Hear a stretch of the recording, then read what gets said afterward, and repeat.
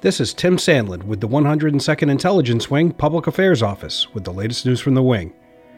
The 102nd Intelligence Wing welcomed 3 new unit commanders during a ceremony held at Otis Air National Guard Base on Thursday, August 20, 2020. Kicking off the ceremony was the assumption of command of the 102nd Intelligence, Surveillance, and Reconnaissance Group by Colonel Enrique Davallo. The ceremony was presided over by Colonel Sean Riley, commander of the 102nd Intelligence Wing. Colonel Riley spoke of the significance of the event.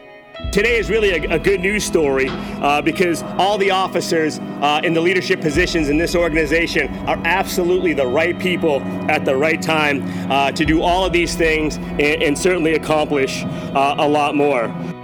Colonel Davallo accepted the group guidon, becoming the 102nd ISRG commander. Davallo returns to the 102nd Intelligence Wing family after tours with the National Guard Bureau and at the North American Aerospace Defense Command, or NORAD.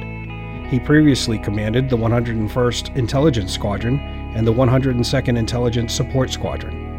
I stand in front of you today on the shoulders of giants, right? I'm building on the work that has already been done before. Where we are as a group is the culmination of everything that has been happening for the past, 12 years and counting. In his first official act as the 102nd ISRG commander, Colonel Davallo officiated the change of command for the 102nd Intelligence Support Squadron. Lieutenant Colonel Beth Crouch relinquished command of the 102 ISS, whose guidon was passed to Major Sean Anderson. You don't get to the positions of responsibility and trust without great leaders.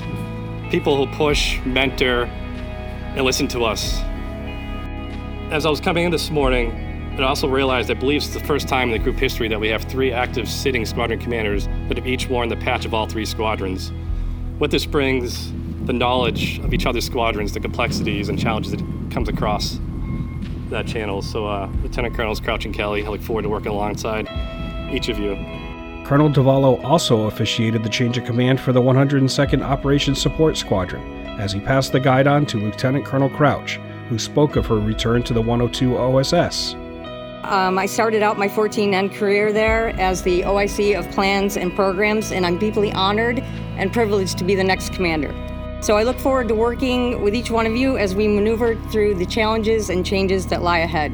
The 102 ISRG's mission of providing world-class, operationally integrated, multi-domain intelligence to warfighters, supported leaders, and combatant commanders around the world make it an essential part of the Distributed Common Ground System.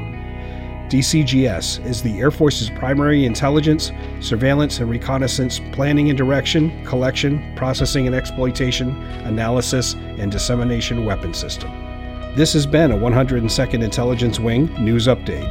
For more news from the Wing, visit our website at www.102iw.ang.af.mil or search for 102IW on any major social media platform.